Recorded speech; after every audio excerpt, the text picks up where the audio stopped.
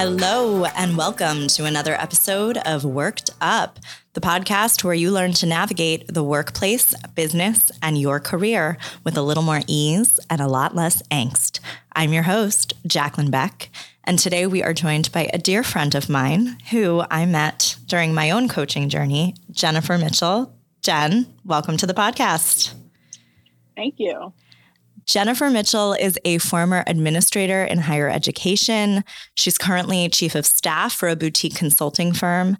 And in 2022, how I met her, she launched Fire Rising Integrative Coaching. She's a certified executive and career coach, and she guides clients to achieving career and personal success by combining Western and Eastern methods for mind, body, spirit, and career support. That sounds awesome. Yeah, it's great. Jen and I have spent hours and hours and hours talking. And there's a lot of reasons why I wanted to have her on the podcast, not least of which is she's incredibly insightful. And she's been through a lot in her own journey. And so I think that would be a great place to kick off. Jen, do you mind taking us through your career path and how you've landed where you are today? Yeah, so I grew up in Philadelphia, Pennsylvania, and I started my career path as an 18-year-old who they asked, what do you want to be when you grow up? And I said, an independently wealthy housewife. And that is not what led me to here, because I didn't become that. I became the person who had the non-traditional career path. So I fell in love pretty quickly and started a family, went to school, and I was the person who was working 2 to 3 jobs and going to school at the same time. I finished my bachelor's and my master's degree while raising young children. And now, thankfully, they're a little bit older. And so it all led me to here. And along the way, I learned some great lessons about being a working mom, being an individual, and how to be my best self and learn who my best self is. Well, what struck me around when we first met each other is I learned that we're not too far apart in age. We are not. And you have 3 grown children. I do. And you are not having 3 grown children at this time. No, I have small children. So, I kind of want to start there. You just talked about juggling higher education while raising small kids at a very young age. Yes. How did you manage to do that? I didn't think about it. I just thought to myself that others do it. I had an amazing example in my paternal grandmother and then the other women in my family.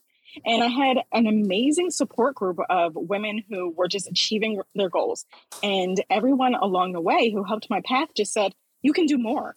Go get your bachelor's, go get your master's. Don't ever settle for what anybody says, is your path in life or who you are. And so I just embraced that and just kept going. And I would work all day or go to school and then come home and spend quality time with my kids. Along the way, I learned what is most important for my family, how to show up well for my family, and how to take care of us and our health. What would you say those things are? What I learned when my kids were young was really spending time with them every single day in small ways and creating memories with them, whether it was them playing on the ground and playing memory games when they were really little while I was doing homework, and taking them to swim lessons and taking my homework to swim lessons and sitting on the sidelines learning Arabic as I'm cheering them on. So showing up for them in so many different ways. I'm fortunate to have the most supportive partner in the world who did a lot of our load when it came to just making sure that he was there with them every single day. And then I could come in and just be the mom. And I really prioritized what it looked like for us to have the family unit that we wanted and how to be healthy, whether that meant meal planning and prepping food or having pressure valve, which I'll talk about a little bit later, having pressure valve food, or just being really present. And what I learned along the way is that my kids really saw that model that my husband and I created, and it helped them to achieve their own individual goals, to say, we saw our parents sitting at the table studying together and then going to work. So of course we can study and really achieve what we want to achieve. So in a way, you were modeling that anything is possible. Exactly. I saw it modeled before, and so I just kept that model going. Well, and that's so applicable in so many different ways. I feel like almost every conversation I have leads somewhat to this idea of leading by example. And I know it's something that comes up in all the parenting books about how to be a successful parent, where it is model the behaviors you want to see.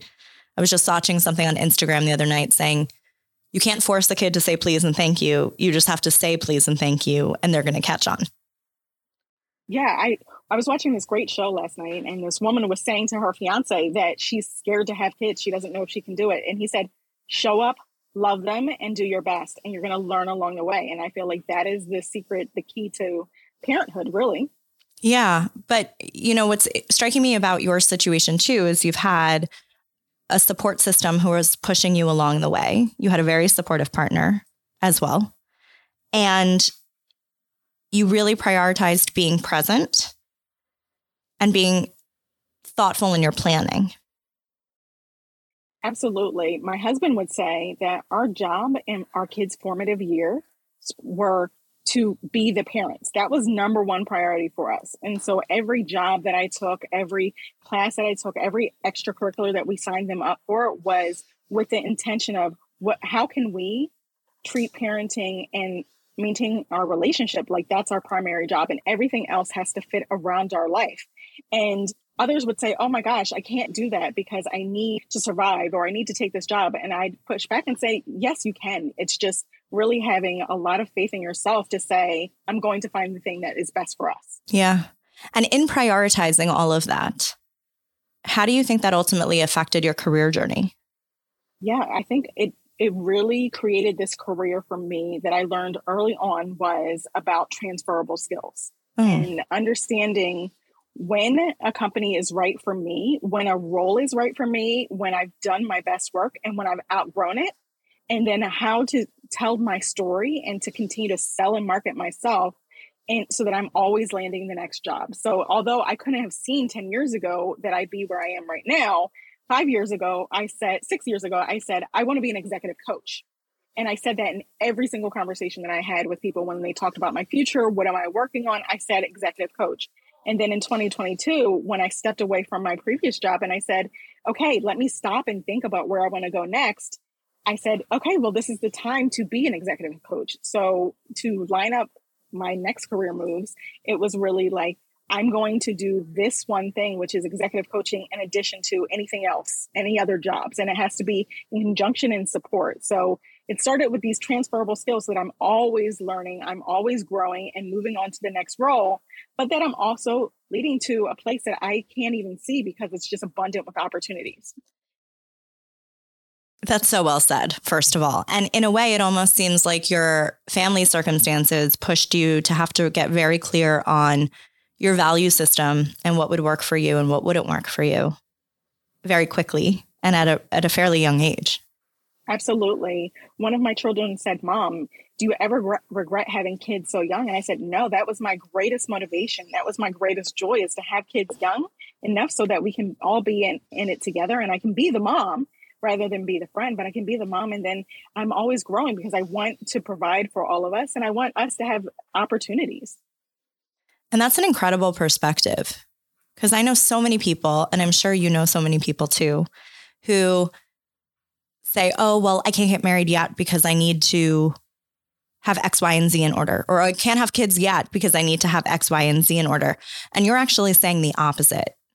You're saying that that's what ultimately fueled you. It's what fueled me. And I saw this wonderful woman spoke last year, and she talked about whether you should have kids earlier or younger. And I say, whenever the opportunity, whenever the partner, whenever the life circumstance comes that you are ready to make your family, it's going to happen, and really go in with the joy of seeing that.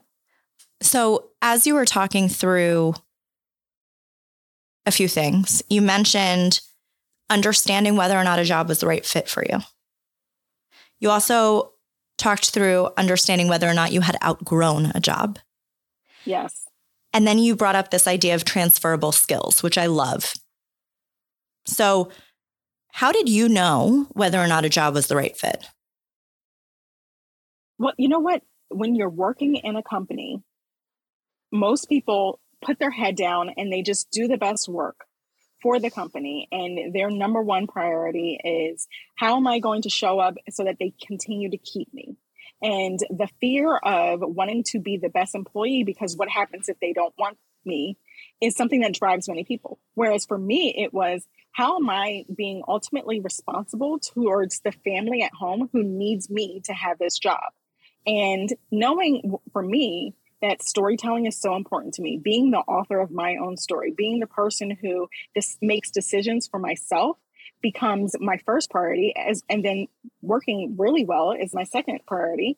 So then it becomes, is this right for me? I have periodic check-ins with myself. Is this right for me? Is there something in the company that I see that isn't a good fit for me at this moment? Is there other opportunities somewhere? Is this salary meeting my need? Is there growth potential?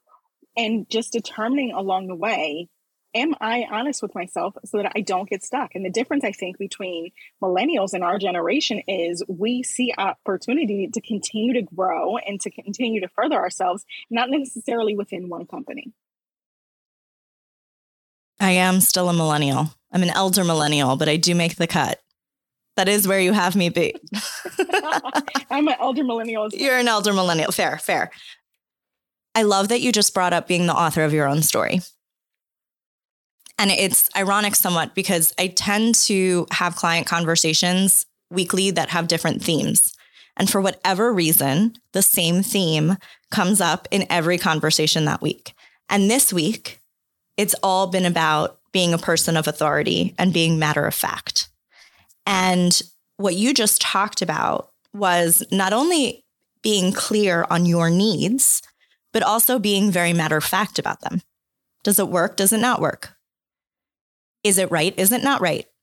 Are you good at it? Are you not good at it? And it just is what it is. It's a matter of fact.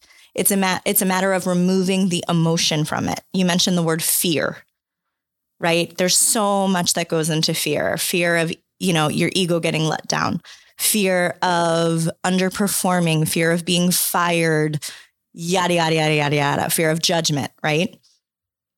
What you're talking about is just saying, this is what I need. This is what I'm getting. Let's go to decision node, yes or no. Exactly. It is determining what is the best yes for myself, what is the best no for myself, and being kind to myself, and then being kind to the company, of knowing that there's always younger people. There's always people who are hungry and want the position. And if you're not in the right role for yourself at the moment, there's going to be someone who's going to be so excited to get into that role. So you're opening the door for the next person to come in. And I always try to leave a place better than I found it. So let me open that door for them while opening a door for myself. So with that in mind, how do you know whether or not you've outgrown an organization? Yeah, how about that? So I think it's a little kind of click that happens in my mind. And when I talk to other people, we all have this moment where our supervisor or the company says something or does something that just says, I don't really align with that anymore, or I want something different. And when we are honest with ourselves and when we sit down with ourselves and say, I want something different, then that's when we know we've outgrown it. What does that look like? Can you give me an example? Yeah, I think for me, and I'll give you a great example. So I've worked in higher education for several years of my career. And at one point, I stepped away from higher education and I went and worked for a smaller company, a much smaller company. But it allowed me to be 10 minutes away from home rather than an hour and a half commute in the morning, an hour and a half at night. It allowed me to be present with my kids. It allowed me to work 4 days a week and then have Fridays off and have a 3-day weekend. But if I had stayed in my previous position, I would not have had that opportunity. So that gave me 2 years to really be home with my family. And it came from conversations with my husband, with my kids, sitting down, knowing how much I was putting myself out and knowing what I was getting back in and saying, okay, I need to pause. I need to do something different. And this is not stepping back. This is not putting myself backwards. It's putting myself forward, but in a way that is most true and honest to myself and my own needs. There's an interesting distinction because I know a lot of people I talk to, myself included, have gone through periods of time where they see the writing on the wall at an organization, even they know the job isn't right for them.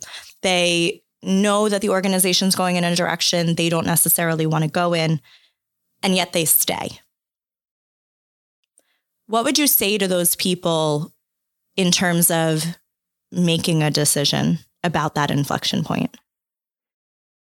Yeah, that is probably the number one thing that I coach on in my executive coaching and career coaching business. It's the people who are in a role for several years and have little small annoyances that build up, or little small inklings of this isn't exactly right for me, but feel one, like they owe the company something, or two, like there's not anything else out there that will meet their needs. And what I say is, we are unlimited. I tell myself I'm unlimited.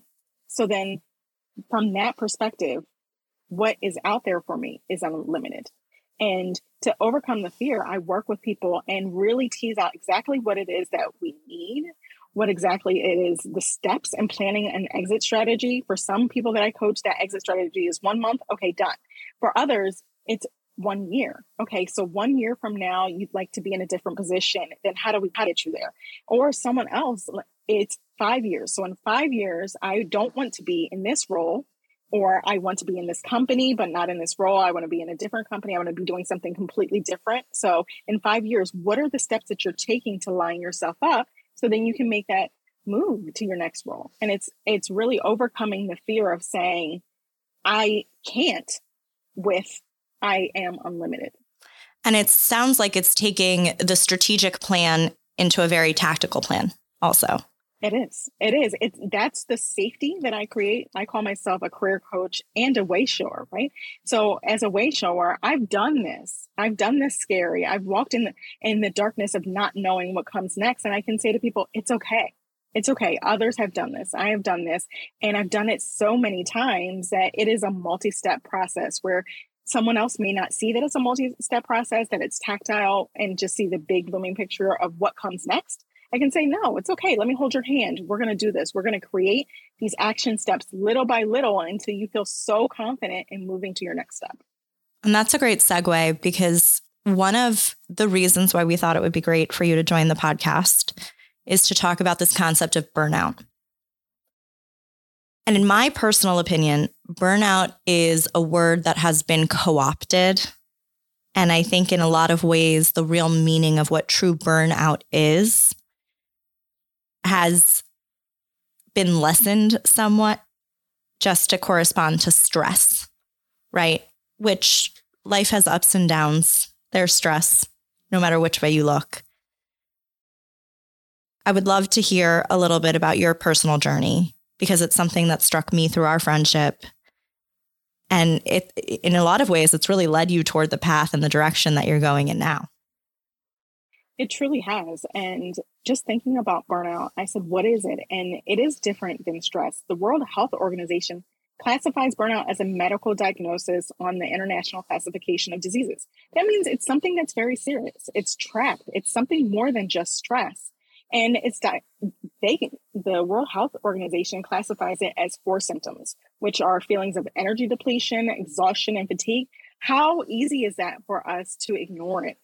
We just say, I'm more tired, without recognizing that I'm more tired many, many days, many, many months, many, many years. They also say increased mental distance from your job. Quiet quitting is like the catchphrase of 2022 and 2023. Well, that's increased mental distance. So that's saying before quiet quitting happens, burnout happens. And then feelings of negativity or in a cynicism related to your job. How many times have we worked with people who have just checked out and they're the person that we don't want to be in a meeting with?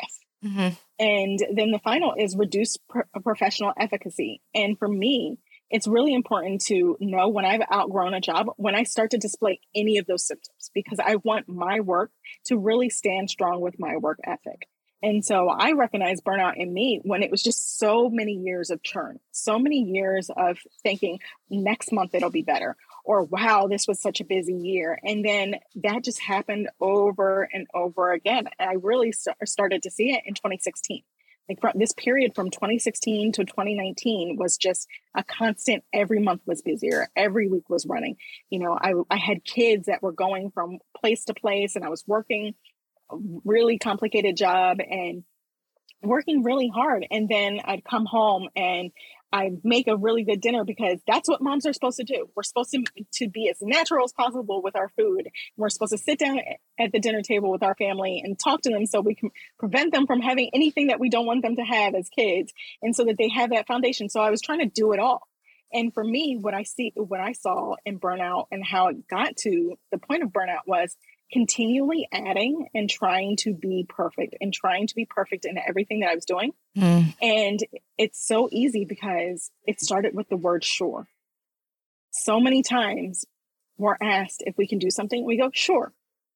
And so then we add something to our plate, and then we pile it on with more shores. Sure, I can do that. Sure, I can help you. Sure, I can go here. Sure, I can take on this responsibility. Sure, someone's left the job and I can take over their workload, until we don't see that all of our shores have added up to overcapacity for us. And I started to see that I was burnt out and thinking, okay, if I do something different, then it will all change. And then the pandemic happened, and I went from a 6-hour a day commute, which people think is crazy. But for me, it was just adding on an hour to what I was already doing. Wait, 6 hours a day? 6 hours a day, 3 hours each way. Whoa. Where were you commuting to that was 3 hours away? I was commuting from Pennsylvania to Washington, D.C. And so I'd drive to the train, take the train, I'd work on the train, and then I'd get on the local subway, and then I'd walk a mile to my office. By the time that I'd walk in my office, I'd have a full day, turn around and do it all the way on the way back home. And then I'd come home and be a mom and be a wife. What were your hours? Like, when would you leave? So I would leave my house a little bit before 6, and I'd walk in the door about 13 hours later, a little bit before 7. And I went from this crazy commute of 6 hours a day to then we were working from home for the pandemic. And guess what? Nothing really changed. I was working 12-hour days. My phone would start ringing at 7 a.m. and it really wouldn't stop until 7 p.m. if I was lucky, 9 p.m. some days. And just doing that from home for 2 years then said to me, okay, we're fully in burnout. There is no recovery unless I make some drastic life changes. First of all, there's so much in there I did not know about you, which goes to show you. But a 6-hour commute every day? Every day. That's draining in and of itself. But here's the thing. So many people were doing it. Yeah. I had people who work for the government who were doing this for 15, 20 years and had become lifelong friends on the train and off the train because this is what they did. So when you're surrounded by other people who are also doing this, it's normalized. It's normalized. Saying, do you want to do something different? That's such a good point. When something is around you and when people accept a certain behavior around you, it becomes normalized. So you think it's just the status quo. And that's what leads to burnout. When others are doing this together and there's a group of you and you're just at this frantic pace or doing this hard work together, then the stress is what we think it is. We call it stress. Oh, yes, I'm stressed. Oh, let's have lunch together because we're so stressed and talk about it. But then so much of that becomes a long-term burnout period, which is affecting our bodies. So when you actually realized that you were burnt out, how did that manifest? In my health. There were so many things that were happening in my health with headaches and I really started to feel physical symptoms that really manifest itself through the burnout. And I had to start going to the doctor and saying, okay, I need to take care of myself. So if I'm taking care of myself, then what does that look like? And when I say to people, this is how you start recovering burnout, I always say, start with going to your doctor. Go to your doctor, find out what the state of your health is, and then learn how to sleep well. Set yourself up for good sleep. Well, and I'll say this, we don't need to get into this. I happen to know this, but just to underscore the importance of it is, you say headaches, but it manifested in a lot of other ways. We don't need to get into what those are because that's very personal, but it really did have an impact on your physical well-being. My physical well-being became chronic management of chronic illnesses. And I talked to other people at work or friends or people that I'd meet through classes and things. And more people started to have these chronic illnesses because of burnout. And people started to have headaches and eye strain and things that we didn't have to have if we were outside in our gardens, for example. Yeah. So what did you start doing to pull yourself out of that hole? Yeah. So like I said, I started with going to my doctors and finding a good allergist, finding a good primary care doctor, and finding really supportive, good practitioners who would listen to me and who would help me to diagnose what was going on. And then I would figure out what is next. So getting really good vitamin regimen going so that I'm caring for my health on a daily basis, looking at what I was eating. Is there anything that I can do differently in how I was eating, and making slow changes, not just instantly going cold turkey on the food that I love, but slowly changing how I ate, how I took vitamins, sleeping. Sleeping became such a priority to me that I slept on the train for 30 minutes, and having a daily meditation that just led from meditation to good sleep. During the pandemic, I invested in good quality sheets, a new bed, making my room a place where I know I'm going there and I'm relaxing, so that it became something that I look forward to at the end of the day. And those really small incremental changes really kicked off how I saw myself, what I considered self-care. We talk about self-care as if, okay, go to the spa and take a bath or go do a sport, but there's so much more. There's so many small ways that we can take care of ourselves that can lead to recovery from burnout. What have you found are the most effective ways? I'd hate to say meditation because everybody says meditation, but really sitting quietly with myself. So one thing that I found was really important to me is creating time for myself to think. I'm a deep thinker. I like to think before I act. I like to be intentional. I like to read books. I like to journal about books. And so setting aside time once a month where I just call a think day. I have some time to just think, to plan, to meal prep, to have slow conversations with my family. So that was really the thing that I started initially, probably in 2015, of let's just set aside one day a month in a busy schedule to just allow myself to think.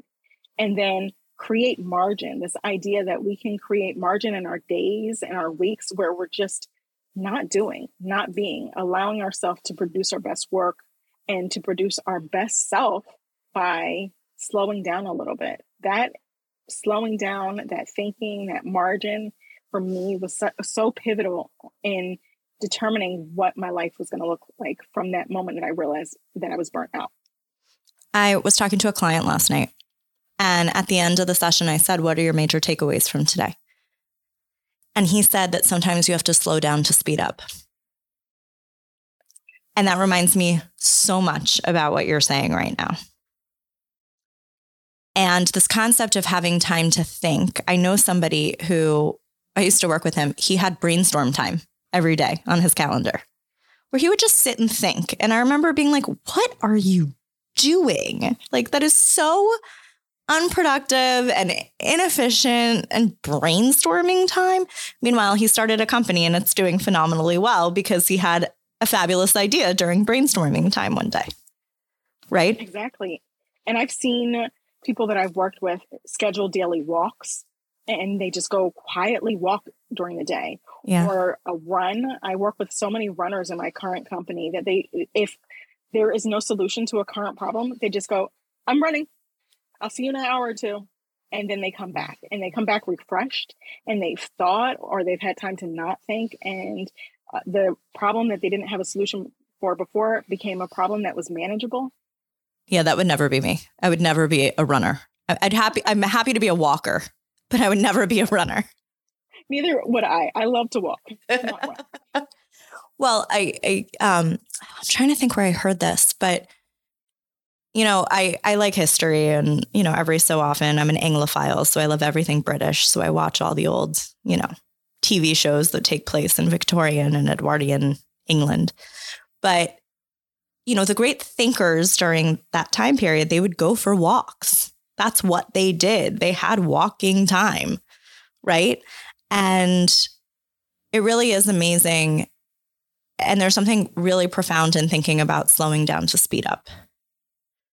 Not to mention, in our conversations, you've also mentioned to me that being burnt out and having severe physical symptoms kind of led you down this path of exploring Eastern solutions too. So can you talk a little bit about that?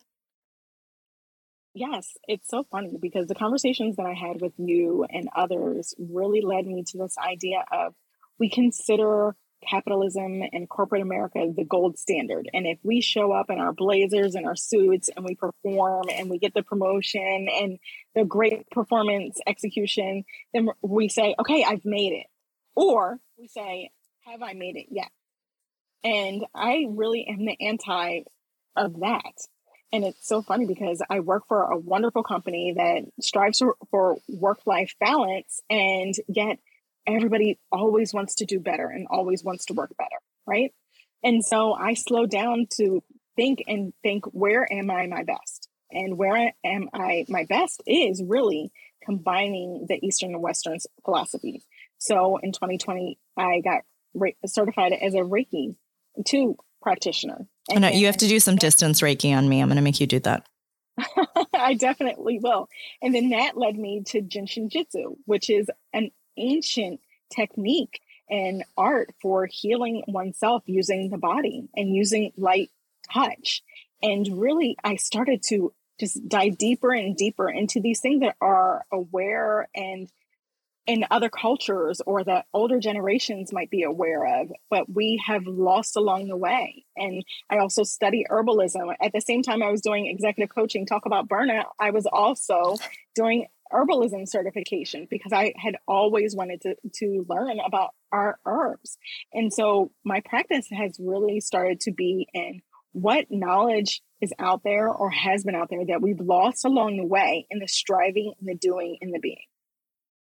I love that. I always say that things that have stood the test of time, there's a reason they've stood the test of time. Things wouldn't stick around like that unless they actually worked or there was something to them. Exactly. And my company is called Integrative for a reason, which is if you come to me and you say, I want to get ahead in my career or I want to make career changes, then let's do that. Let's talk about what it looks like for your career. But if you also have anxiety or depression or a lot of stress or symptoms of burnout, then I've done all the research. I've done so many readings and taken classes so that I can help you and say, here's a 2-minute technique that you can do every day that will help you through self-massage for your lymph system. All right. So I'm going to challenge you then. What's one technique that you could share that you could help someone with stress? I got you. On Instagram, there is a lovely woman called Amanda Nova, and she has her Instagram handle is Amanda Nova Wellness. And I saw this great video last week where she just picked a spot on your collarbone and she massaged it for 2 minutes. She said, massage it for 2 minutes on each side once a day. So I started doing that and I wake up, my dark circles under my eyes are gone. And immediately after doing that, I'm less stressed. You know, I thought, okay, I'll pour myself a drink and that'll help me to calm down. I did the 2 minute on each side massaging of my collarbone that Amanda taught me. I didn't need the drink. Wow. All right. I'm going to look into that. Definitely do. Well, another thing you and I have spoken about in the past is woo-woo people in corporate clothing. And what we mean by that is this idea of Eastern medicine, Eastern philosophy, alternative healing methods. There are a lot of people out there who are accepting of it and feel like they can't really show the fact that they're accepting of it in a corporate environment because it isn't status quo. And I certainly fall under that camp. I know you fall under that camp. I've worked with people at very big financial institutions who fall under that camp. And it leads me to this question of people having to hide who they are, which I would only imagine contributes to the stress and contributes to the, burnout. I use that in quotes, but as you get down the line. Absolutely. And when I talk about being the author of your own story, the first step is to be authentic. And I love to help people to discover who they are authentically and have the confidence to show up that way and to show up more than just the person who attends meetings or gets the work done, and relate to each other as humans. Yeah. So I love being the woo-woo person in the corporate clothing, because that means I'm interacting with my peers. I'm interacting with everybody that I meet as humans. And the beautiful thing about executive coaching is that there are all different types of executive coaches. There are people who are so strict and so by the book that when they find a client who is so strict and by the book, they're the perfect match. Yeah. And great breakthroughs can happen, and there's great transformation. Whereas there's other people, the people we call the woo in corporate clothing, who want to be seen, who want to go a little bit deeper, who want to learn how to be authentic and be the author of their own story at work and at home, and to have great fun and conversations with their coaches that are talking about what they've learned, or like what we just talked about, things that they can do. And it's really being seen. And as a coach, seeing that person in front of me who is more than a title on a nameplate or a business card. Yeah. People want to be seen, heard, and understood. And that ties very elegantly back to what we were talking about earlier, which is there's a right fit for everyone. It could be a job, it could be a coach, it could be a partner, it could be anything. But it's about, does it work for both people on both ends of the table? So, Jen, I want to rapid fire 2 questions to you. Go for it. If there's someone listening who thinks they're on the verge of burnout, real burnout, their health is really starting to take a toll, what advice would you give them? Go to your doctor. Don't put it off. See your symptoms, track your symptoms, go to your doctor and have a conversation about what you're experiencing. And if your doctor is not listening or giving you support, find a new doctor. And then talk to someone else. Talk to a coach or someone like me who can say, here is additional support supplementary to modern Western medication. I think we ignore the need to go to our doctor and to take care of our underlying health issues so much that burnout leads to so many more serious illnesses. Yeah. If the foundation isn't steady, the building isn't going to stay put. Exactly. All right. Question 2. Take this however you will. What do you know now that you wish you knew back then? That I am unlimited. That I don't have to have imposter syndrome when I'm younger, because I am unlimited. What does unlimited mean? That means that I am not hindered by anybody else's opinion of me, by what I know now, what I don't know, that I have unlimited potential to achieve whatever I want to achieve, and to just be great right now, and to love myself and love others. If we love ourselves first and we take care of ourselves first, then we give our best to others. And it's so hard to do. It's so hard to do because we put everyone else first. That's so hard to do. Well, Jen, this has been a fabulous conversation. Thank you so much for joining. I really appreciate it. And as always, thank you to our listeners for joining us on another episode of Worked Up. Look out for new episodes on Tuesdays. As always, we have great guests joining us. Please don't forget to subscribe, like, and leave reviews, and connect with us on Instagram at Jacqueline Beck Consulting, on our website, www.jacquelinebeckconsulting.com, or email us at info@jacquelinebeckconsulting.com. That's Jacqueline, Jaclyn, Beck, Beck. See you next time.